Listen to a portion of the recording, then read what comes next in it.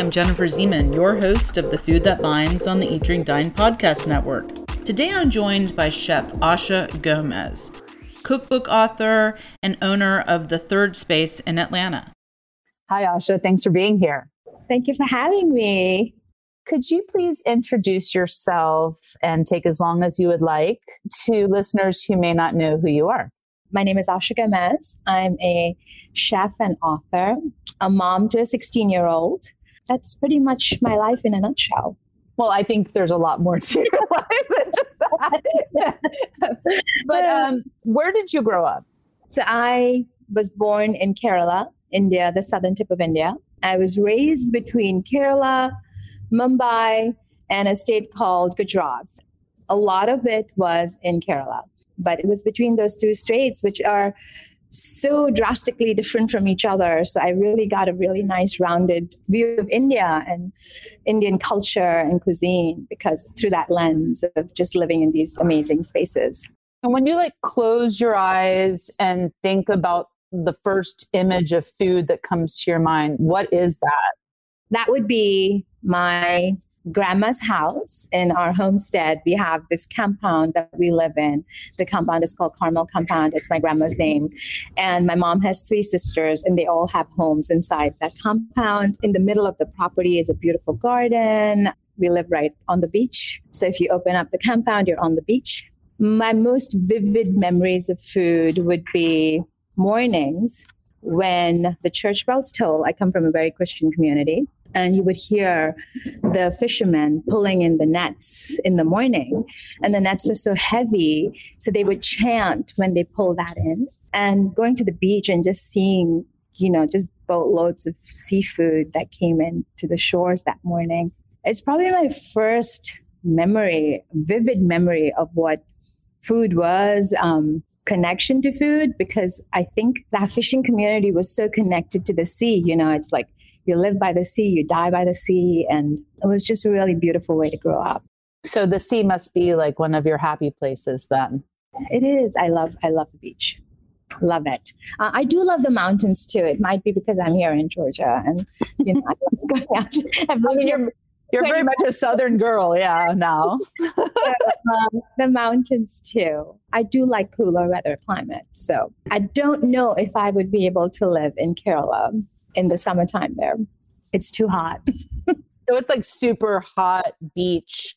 It is. It's humid. It's almost oppressive, the heat. In the evenings, it's beautiful, but morning times are pretty rough. The humidity, I'm sure, can be choking. Yeah. I literally take 10 baths when I'm in Kerala. Just like Mexico. I take 3 baths Mexico. I take 1 every hour. Was there someone in your life that stoked that appreciation for food or for cooking? Yes, it's my mom. My mom was, she was a housewife. My dad was a civil engineer for a German company and worked mostly in Europe. And so he would come, he wasn't home much. He would come every 3-4 months. We'd get him for a couple of weeks and then he'd be gone. But when he did come to India, he did have an outpost of his offices in India as well. And so my mom would have to entertain people that came, his colleagues that came from Europe. And so she really honed into that skill. She would read magazines and cookbooks, and she was just an entertainer. And she literally put on a show every single time. The salad platters would be so beautiful. She learned how to carve fruit. And it's just, she loved it. And so her joy of entertaining, I think, really resonated with me. And there isn't a Sunday where my friends aren't over at my house having Sunday supper. So yeah, you do put huge spreads on social sometimes. I'm like, oh my God, but not just Indian food. It's sometimes it's Italian, last night was spaghetti and meatballs and garlic bread and a nice salad. And my friend Chris made a berry pie. So yes. So it definitely comes from Hazel. Hazel loved to entertain and she cooked all kinds of foods because my mom's sister lived in Malaysia, was married to a gentleman in Malaysia. And so she learned all this amazing Malaysian cuisine. So she would make noodles and I'll never forget this one dish she used to make. I still have to one of these days. she would take peppers and she would make paste out of fresh fish and stuff the peppers with the fresh fish and make it in this soy sauce. It was just so delicious. So like, when did you start cooking? I started cooking rather young. My father passed away when I was very young. It was a very untimely death. He had a cardiac arrest. I was 15. He had just moved to the US. And mom, who had kind of led this really kind of amazing life, now was now she was responsible for 4 kids that were, my brothers were all in college. I was about to go to college. And she had to buck up and decide, what is she going to do to help make a living, to make sure that we were all going to be okay. And she started a catering service in New York. And she catered for like the Malayali community, the Kerala community. In New York, you said? In New York, yes, in New York. So when did you move there? It was 11th grade. So I was 16, 1987. We came to the US for the first time in 1983, went back, and I would come every year because my dad wanted to make sure my green card was intact. My brothers were in Michigan State in college. And in 1987, we moved here permanently after my father passed away because my mom didn't want us to be all in different parts of the world at that time. But she started catering. And so I didn't have a choice but to start cooking with her because I was literally the person who did all the dishes and helped her with the prep. And, so it kind of, from a very early age, it was forced on me. At the time, I didn't enjoy it. So I remember never thinking that was going to be my life. That was not what I wanted to do. And as you know, I kind of fell upon it about a little over a decade ago. And, the industry has been very kind to me. I'm very fortunate. Yeah, when I met you, it was through our mutual friend, Bill Addison, who is the previous guest. Yes. And at the time, please correct me if I'm wrong, I believe you were working at that wellness spa next to Star Provisions at the time. I did. Not in the culinary space at all, except as a home cook. Yeah. Yes, I owned this Ayurvedic spa right next to Star Provisions. And a huge part of Ayurveda is, that you touch all the senses. And so I actually built a kitchen in there. And every treatment ended with a meal that I had cooked. So it's kind of the hidden Indian restaurant. You had to get a facial massage to eat my food. You had to know about it. Exactly. Yes. And then in 2008, I was literally an ultra luxury good. And people had just stopped spending money at that time when the economy crashed. And so I had to cut my bleeding. We went from 90% occupancy overnight to 20. And crazy. I just adopted Ethan at the time. So I said, okay, I could be a mommy for a little bit. But what ended up happening is people were asking where they could eat my food. And I was like, well, don't you want to know where I'm opening the spa? Everybody kept saying, but where, when are you going to do your food? And so that's how I started the supper club. And then the supper club evolved into a brick and mortar, which was Cardamom Hill. And the accolades were fast and furious. And I don't think I was ready for it. Honestly, I had no idea what the food world looked like. I had no idea the rigor of what it takes to run a restaurant. I had no idea that I wouldn't sleep for 4 years because I was so stressed about finances. And that every 2 weeks I would wake up in this cold sweat because I had to write $30,000 in payroll checks, but I couldn't write myself a check. It was brutal. So, from the outside looking in, you're like, oh my God, you're getting all these accolades and you have a James Beard nod.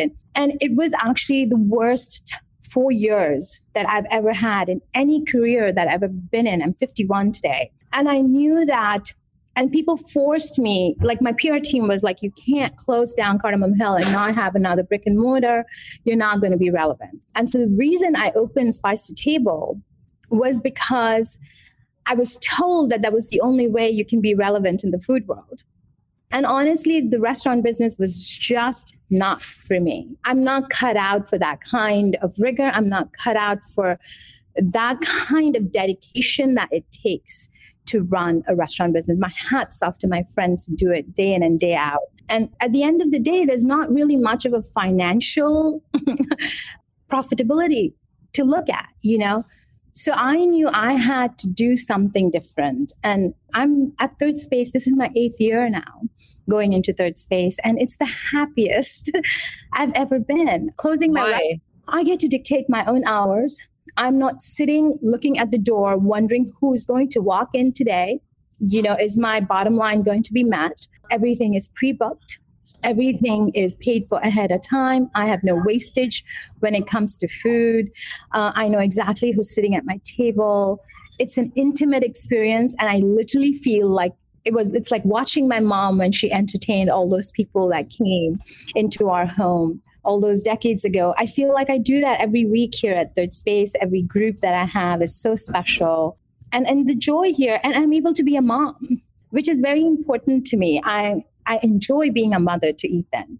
And it was so important for me that the few years that I had him in my home, that I was able to focus on him and give him what I think every child needs is attention. Mm-hmm. And I wasn't able to do that in a restaurant. My kid was sleeping in the kitchen on this mattress that we made, just so I could see him, he would be sleeping. He was like 8 years old at the time. He was like all your events with like a mini chef's coat, I mean, but he's always, I think he's an old soul. Ethan is an old soul. Yes.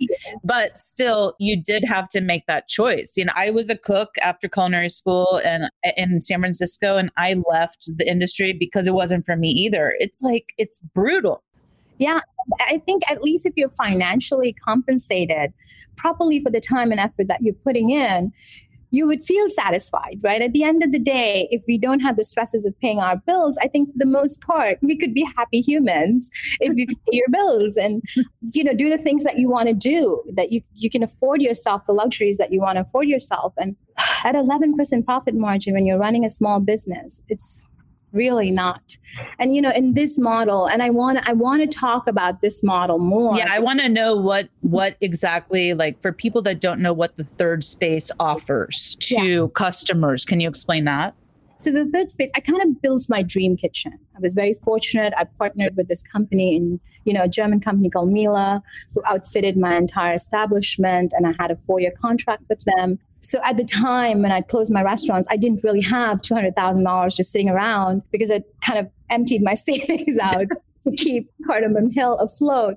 And so it was really nice to have this partnership with this company that came in and literally outfitted my space at the time for about $150,000 worth of equipment because they didn't have a showroom in Atlanta at the time. And they wanted to use this space to train their staff, which they would once every 4 months. It was just a win-win situation for everybody. And I had a little bit of money I invested to build it out. So the idea for it was that it feel like my home kitchen. So none of the equipment here is actually commercial equipment.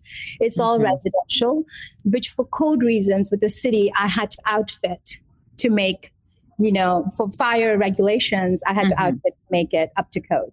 But the idea is that I cook when I want to and not because I have to. I probably do about 1 or 2 dinners every week. I see. And these are like private dinners? All private dinners. I open to the public occasionally. Since the pandemic, I have not. It's usually 10 people minimum, 24 people maximum in the space. And it's just lovely because I get to interact with my clients. It's an open kitchen. I sit and I plan a menu out with them. Most of the time, most of them want to do it family style. So I make copious amounts of food and the food just keeps coming. It's just a really lovely environment.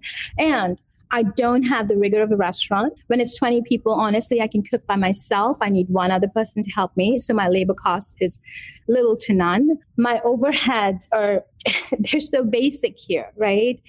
And so my profit margins are anywhere from 70 to 80%. Wow. And this is why I feel that more people who want to stay in the industry, there's a way you can do it because the licensing for this place, I have the same license as Alon's Bakery or Star Provisions.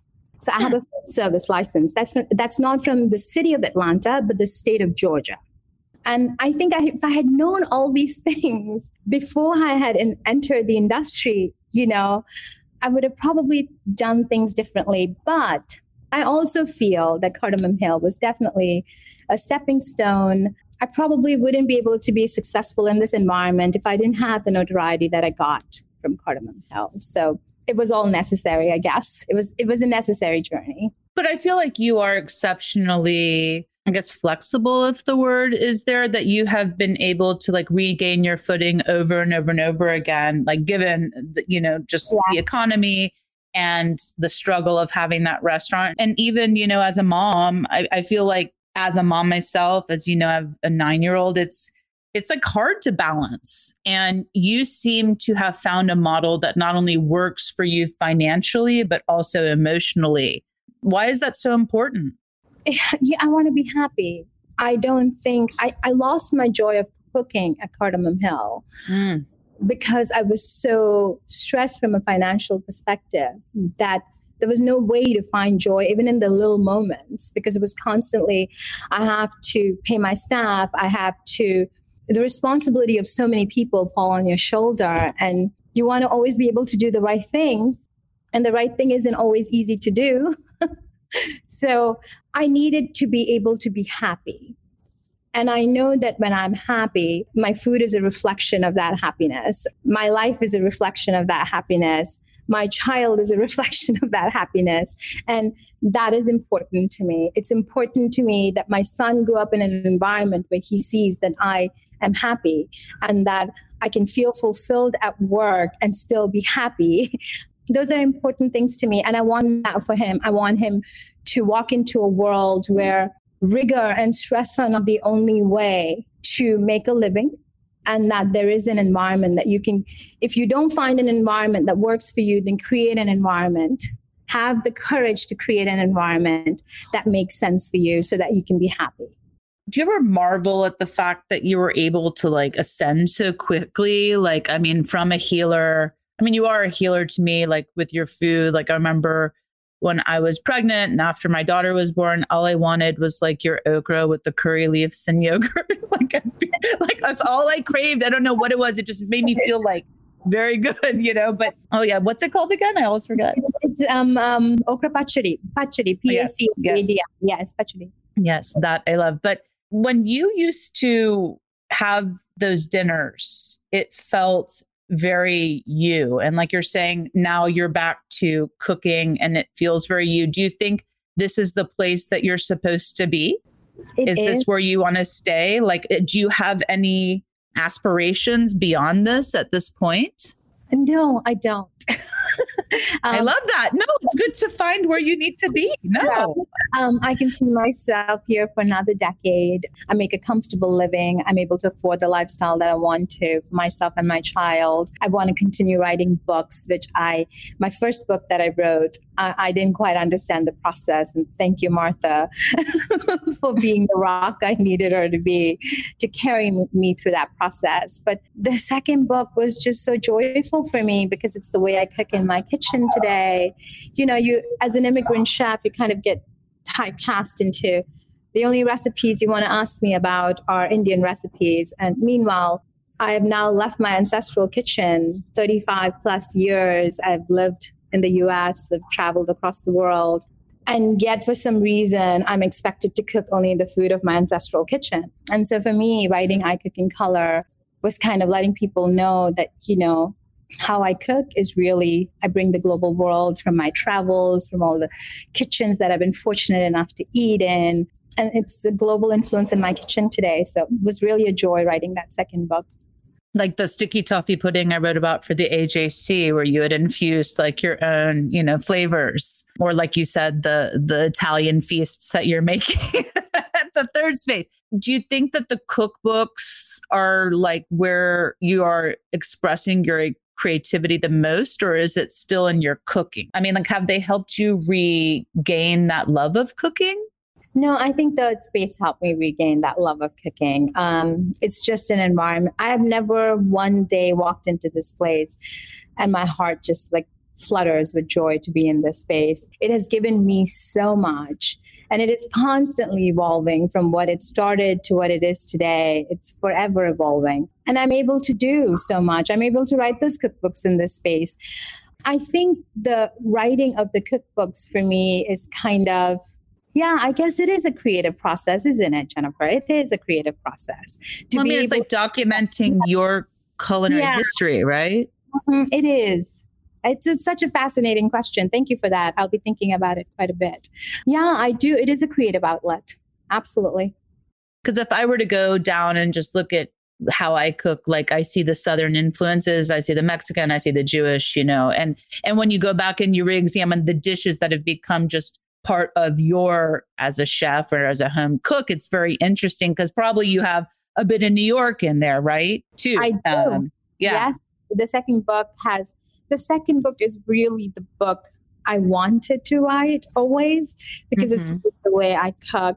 I think my first cookbook, My Two South, was the book that people expected me to write.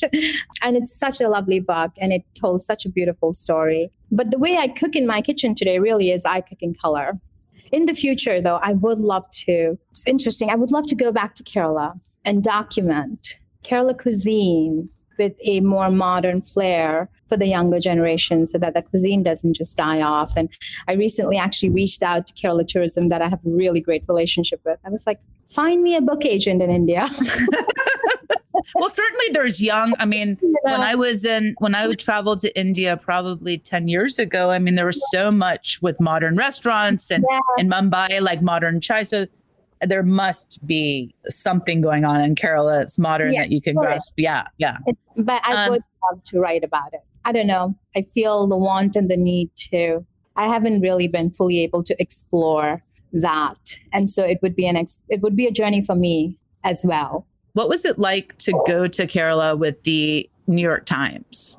It was so exhilarating to be able to showcase that region of the world. It was joyful. You know, when you read articles of India in the past, it's always you're shown the poverty, you're shown these images of India that aren't very colorful. And the only thing I remember telling Kim was, I really just want you to focus and highlight the beauty of this region that I grew up in. And she was really tremendous with it.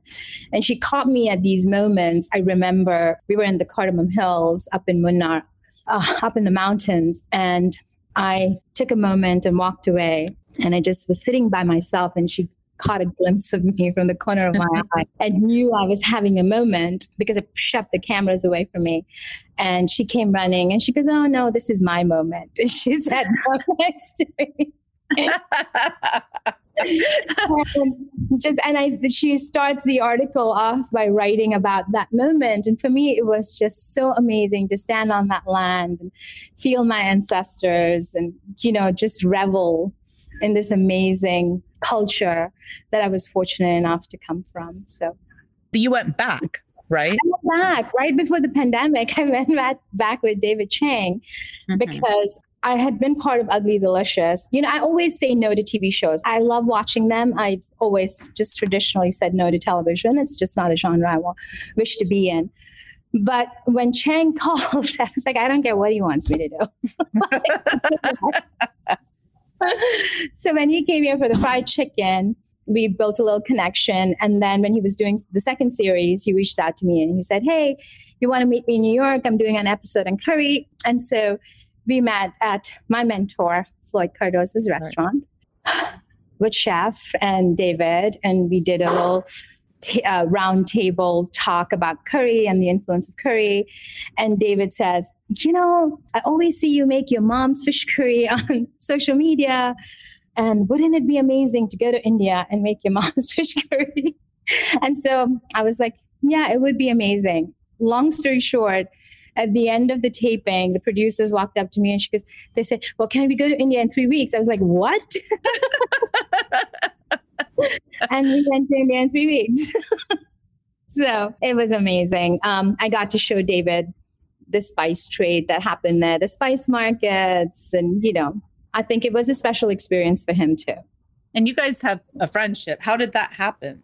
Like, how did you guys meet? I met him here for Ugly Delicious. He came to Third Space and sat and ate raw chicken at my table.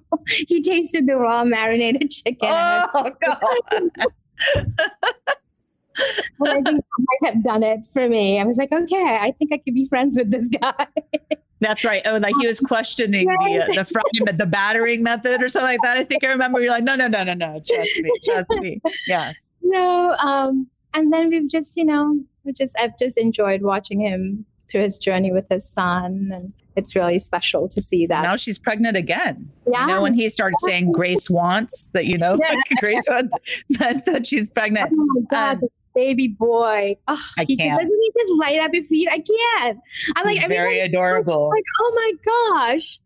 I'm not even a baby person, even though I'm a mom. I'm not like a baby person, but that is a cute baby. You're listening to The Food That Binds with Jennifer Zeman on the Eat, Drink, Dine podcast network. This is my interview with Asha Gomez. But speaking of your fish curry and your mom, you have a lot of her cooking utensils. Like I remember, your fish curry was the first thing I ever ate. I ate it in your home for a birthday party before you even started the separate books. I can claim I knew you went. But it was really, I had never honestly had fish curry, an Indian fish curry until you made it for me. And it was really, I just remember the color. I remember like the chili floating in it. I mean, it was, there was like a whole chili. No, am I misremembering? Yes. Okay, good. This is finished with a tadka, like a taliki on top, tempo oil with mustard seeds, garlic slivers, and whole dried red chilies that you splash on top of the fish curry. This was your mom's recipe, no?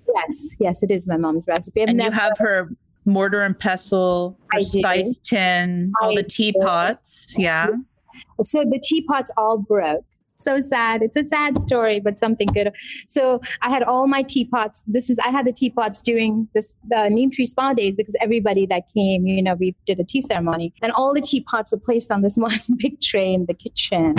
And one of the employees accidentally flipped it over, and every last teapot broke into pieces. And they were so afraid to come tell me. And I remember I heard this noise and came running into the kitchen, and I just stood there like. And nobody said anything. It was like just the silence for a few moments. And then I remember I sat down and I gathered all the pieces and I took it out into the garden, third space, and I planted all the pieces of teapots in this little spot. So as long as I had Neem Tree Spa, I had that teapot garden on this side. But I do still have the utensils that she cooked in and her mortar and pestle, which Ethan broke the pestle the other day. And I'm not attached to things. I'm really not. I'm not that human. But I was 10 minutes before service for a dinner. Guests were walking in. I was standing by the ovens and I literally just slid down. I just sat there and I felt so terrible for my child because he was just standing there and I just started sobbing. I had to collect myself in 5 minutes, came back. And my friend Aaron came over the other day and he saw these 2 broken pieces sitting there. And he said, "Can I take those? I'll bring them back to you." I knew he was try and do something with it. Long story short, he had someone inserted a metal pole inside. Anyway, it's back. Oh, that's so nice. Restored. Because you crack your spices, you grind your spices like a la minute, if you will. Yes. I've heard that there's no way you could just glue it. So he actually had a metal piece installed inside of it so that it's very special. So it's functional again. Oh, yes. I mean, it's the only, I don't know why I'm so attached to that mortar and pestle. I have bigger ones and it's a small stone one, but it's just so perfect. And I've been using it now for 30 years. So especially for chai, I don't know how to grind my spices in anything else. Your chai was the first homemade chai I've ever had, and it blew my mind. I mean, I drank way too much, and then I was like, I couldn't sleep that night because it was so good. I think chai is an experience. Making the chai is an experience. Savoring it with someone is an experience. It's a special drink. I've seen you say that you do it every morning. And that it's a ritual for you. Yes. And now it's not in the mornings anymore. Ethan and I do it around 3, 4 in the afternoon. Yeah. Because he's school in the morning and, he likes to be a part of it. That's the only thing the kid actually likes to do. But cook something or make something. He'll make them some eggs. But everybody always thinks that Ethan might really be into cooking because he's around it so much. He doesn't really care for it. I mean, he's self-sufficient in the sense that if you gave him a piece of steak, he probably knows how to cook it and he'll make himself some eggs. But that's the extent of it. The other day, he shocked me because I was taking my dogs to the groomers and I was walking out the door and I just said, there's a whole bird in the fridge. I'm just saying. And I walked out the door. I came back and he had made the most delicious. He looked up a recipe. I think it was Ina Garden's recipe. And he made a roast bird and it had that beautiful brown skin. I was like, oh my God, he basted it with butter. And so I'm thinking that he's picking up stuff that he probably... He's a utilitarian cook. When there needs to be food, I mean, he'll learn. He's been around it too much, you know. It's the first like real meal he made for me, and it was actually delicious. So like with Ethan, like, do you feel like food was a big part of your relationship? Oh my gosh, yes. It was so much of our relationship because I was so immersed in it. He didn't have a choice but to be around it. But he loves being in the kitchen with me. So he just has this amazing work ethic. Ethan actually now works at the Third Space. He does all the behind the scenes stuff on the computer for me. And when I have an event, he literally runs the show.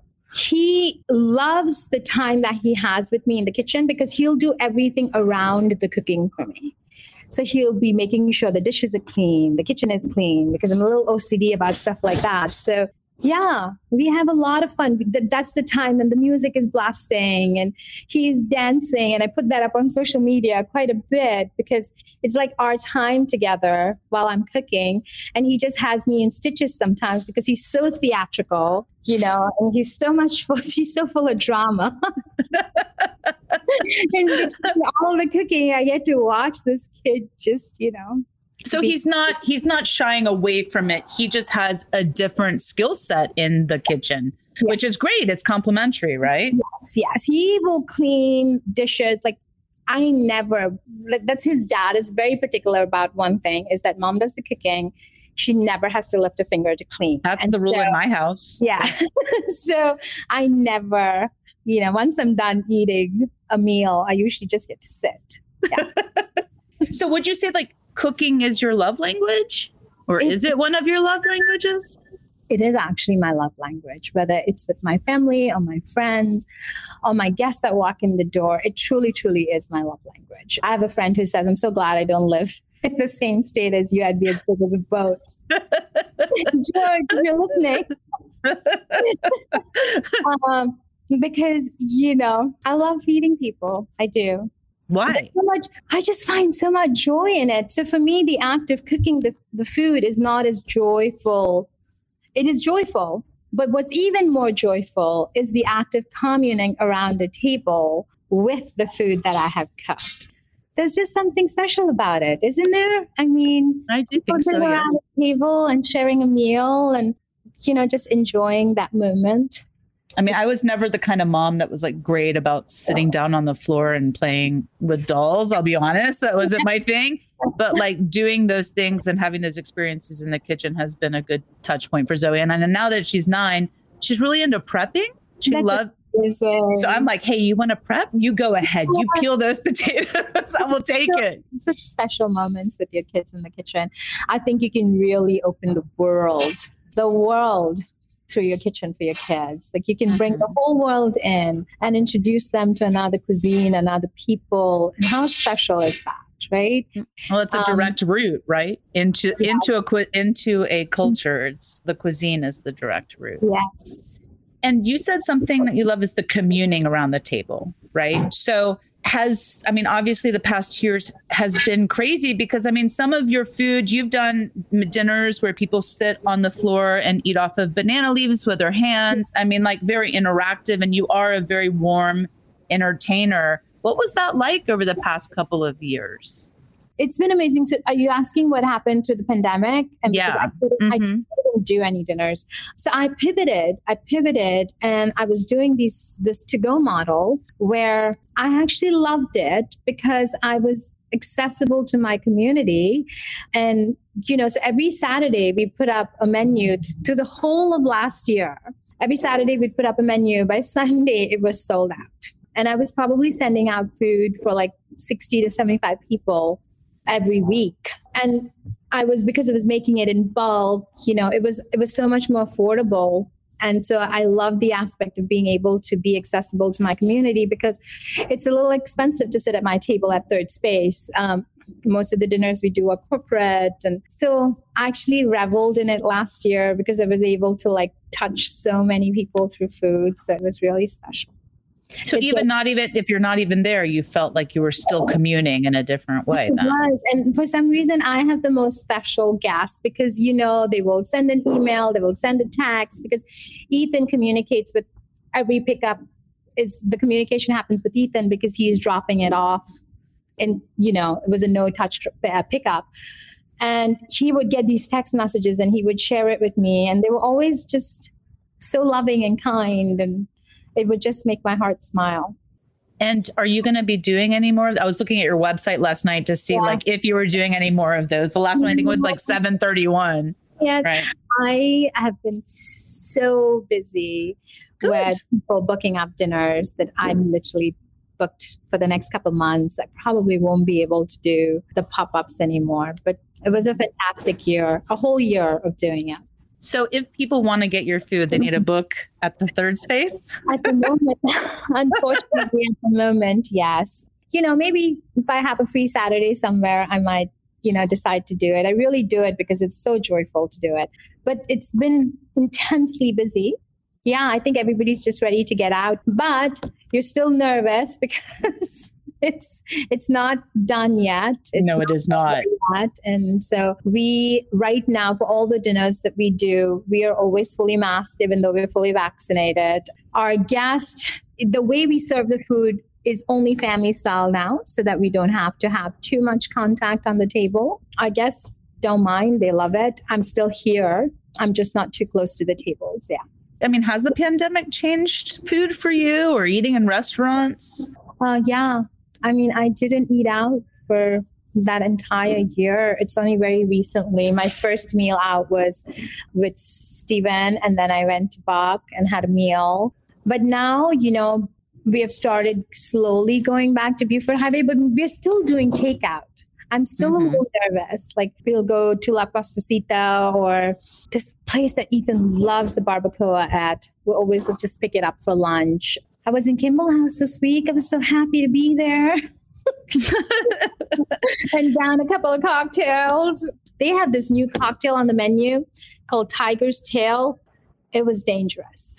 I heard Mercedes O'Brien is over there now. She is from Revival, Gun Show, everything. Yeah. It was such a fun night. It's always such a good time at Kimball House. I do love Watchman's too, though. It's like up the block. So I've heard that they're doing a good job with safety at Kimball. But again, I've eaten inside of 2 restaurants in the past 2 years. Yeah. And that was for a very brief time. I did go to Lucian from Katie and Jordan, which was beautiful. But then, I have a 9-year-old who's unvaccinated. So I still, even though I'm vaccinated, I still have to be careful with her until she's vaccinated. But it's just interesting because I always felt like your food and your hospitality were so intertwined, but I guess you've found a way to make it work still, in a model that works for you. Yeah, it really does. This model, I don't know. I would do an open house for chefs who want to figure out how to do this, because I honestly think that if you don't have deep pockets to run a restaurant, it's very difficult. It is such a rigorous lifestyle, but I think there is an alternate to that. And I think this model may be that alternate, right? Mm-hmm. Because if you want to have balanced life of family and being able to be financially sustainable, this kind of model within our industry, I'm doing it for 8 years and I'm doing it successfully. It's working. And so every time I meet chefs that are kind of struggling with, where they want to go, I'm always saying, come look at this space. Whatever I can do to help guide you in this direction, it works. It's a good model. And lately, for some reason, I have all these young brown girls. Good. Reach out to me, and they're just, so excited to be in the food world. And so I'm really excited about being able to mentor this young generation of brown girls that are coming into the industry. You were at the time when you rose to popularity in Atlanta, it was all white male chefs with beards. Yes. Tattoos, which I like to joke with some of those bearded tattoo chefs about. And they're very funny about it. All the time. People always ask, I think everything is about timing and being in the right place at the right time. It was the right place, the right time, the right city. It was a sea of middle-aged white men, tattooed white men, and this brown woman came along, and it was something different to write about. And I think if you are a good storyteller, people connect to your food just a little bit more. And I think that is the beauty that I'm seeing now with the younger generation of chefs when it comes to immigrant chefs, is that they're so articulate and they tell their stories so beautifully. And people are really able, the food resonates with people because you have storytellers at the forefront, bringing forth their heritage and their cuisine. And it's really it's so exciting to watch these kids. It really is. And you are definitely a role model for them. But something I always did notice about you too, because I came to all of your spaces and all of your businesses, was that you had a lot of Black chefs working in your kitchen as well, when a lot of other people had only white supporting staff. As somebody who has spent so much time in the South, I definitely consider you a Southern gal in many ways. Southern India and the Southern United States. Thank you for that. You're welcome. But do you ever just marvel at how little representation there is in the Atlanta restaurant community for Black chefs? It's something I've been talking about with a lot of people on the podcast because it feels wrong. It is wrong. It is wrong. There really isn't enough. I was so excited. I've been I literally eat at Staple House once a week now. I'm just love what he's doing there. And I literally shed a tear because when I walked into the kitchen the other day and I saw this young Black chef standing in there, it just made my heart smile. I'm going to get emotional about it because it's so important for people to see that, to visually be able to see that, right?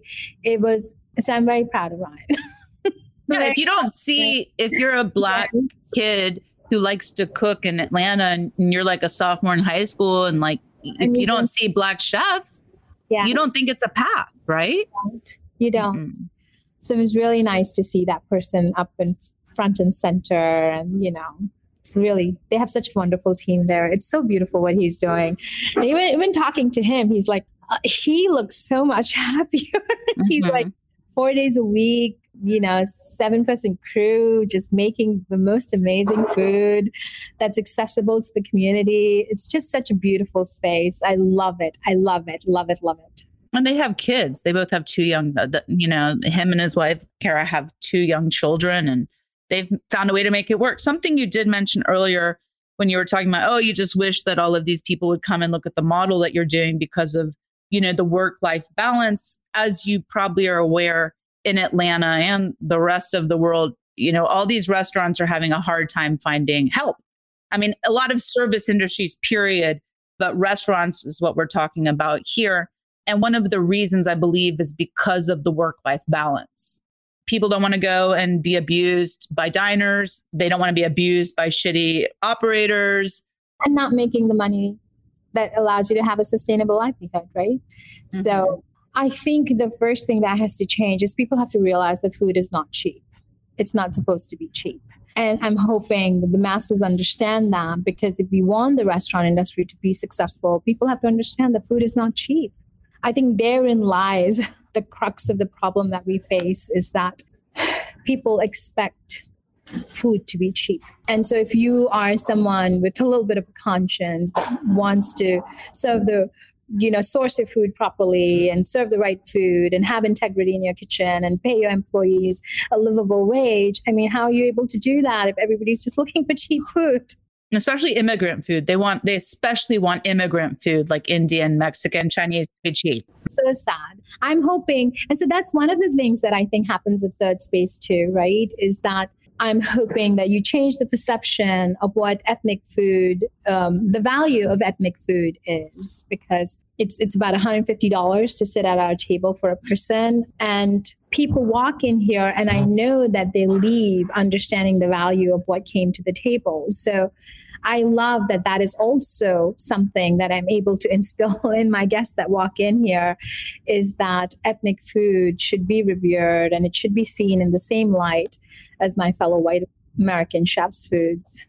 Yeah. So, it's entertainment, education, and getting fed. Yep. That's a pretty good deal for $150. You see a lot about food just by eating, a lot about Southern Indian food just by eating your food, but other things too, just how to fry a piece of chicken properly, because you really understand the techniques. Yeah. Well, I don't want to keep you too long, but, I do want to ask what's coming up for you. I know you're just kind of in your space. Do you have another cookbook? Is there anything you would like to plug? Any organization you're working with?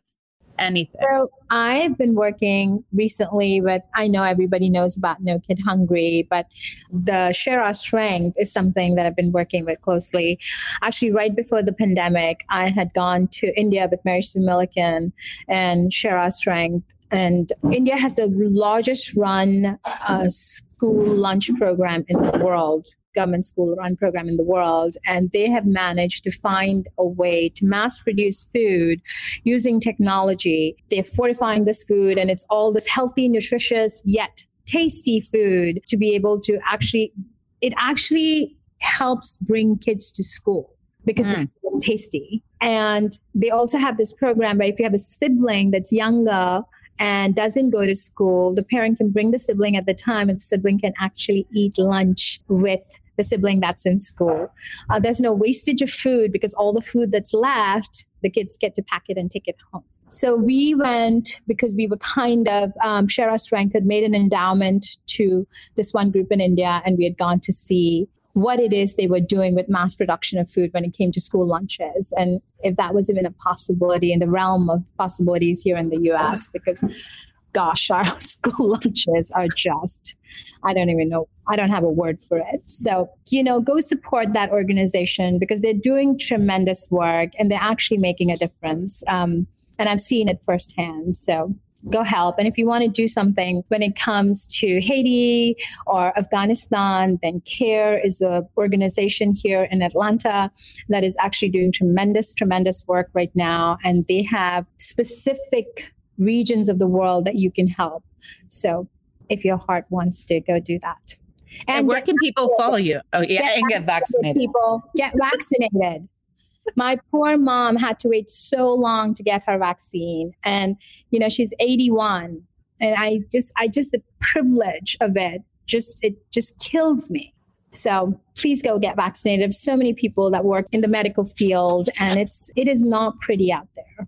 It is not pretty. In Alabama, they don't even have any beds anymore. Or Tennessee. There's most of the ICU beds in Georgia are full now too. And I've gotten to the point where I'm not afraid to ask someone if they're vaccinated or not, because I was like, how am I going to be polite about it? And I just lost my stylist of 10 years because she doesn't want to get vaccinated. And honestly, I'm not okay with that. I'm not okay with that. I'm not either. Yeah. So it's been a really interesting past 2 years, like between COVID, masks, Trump, social justice. It has been a very divisive year, but you can clean up your friend list. Yes. Yes, you can. And where can people, speaking of friend lists, where can people follow you? Instagram is probably my best. Facebook as well, but I'm not as active on Facebook. I have like 200,000 followers on Facebook. Holy shit. But Instagram. Thanks, Netflix. And Instagram is really where I'm most active, and whatever shows up on Instagram will show up on Facebook. And what's your handle on Instagram? It's Asha Gomez. Okay, great. Well, thank you so much for being here, Asha. It's always lovely to see you. You too. Yeah, and I need to get a seat at that table. Maybe I need to have a corporate event. I'm not. We'll have chai soon. Let me know. I would love that. All right. Have a good day. Thank you. Bye-bye. That's this week's episode. Thank you for listening, and thank you to Asha for joining me. If you want to keep up with me on social media, you can find me as Jennifer Zeman or The Food That Binds on Instagram and Twitter. And please don't forget to give me some star love because it helps other people find my podcast. Next Wednesday, I'm joined by Tal Baum.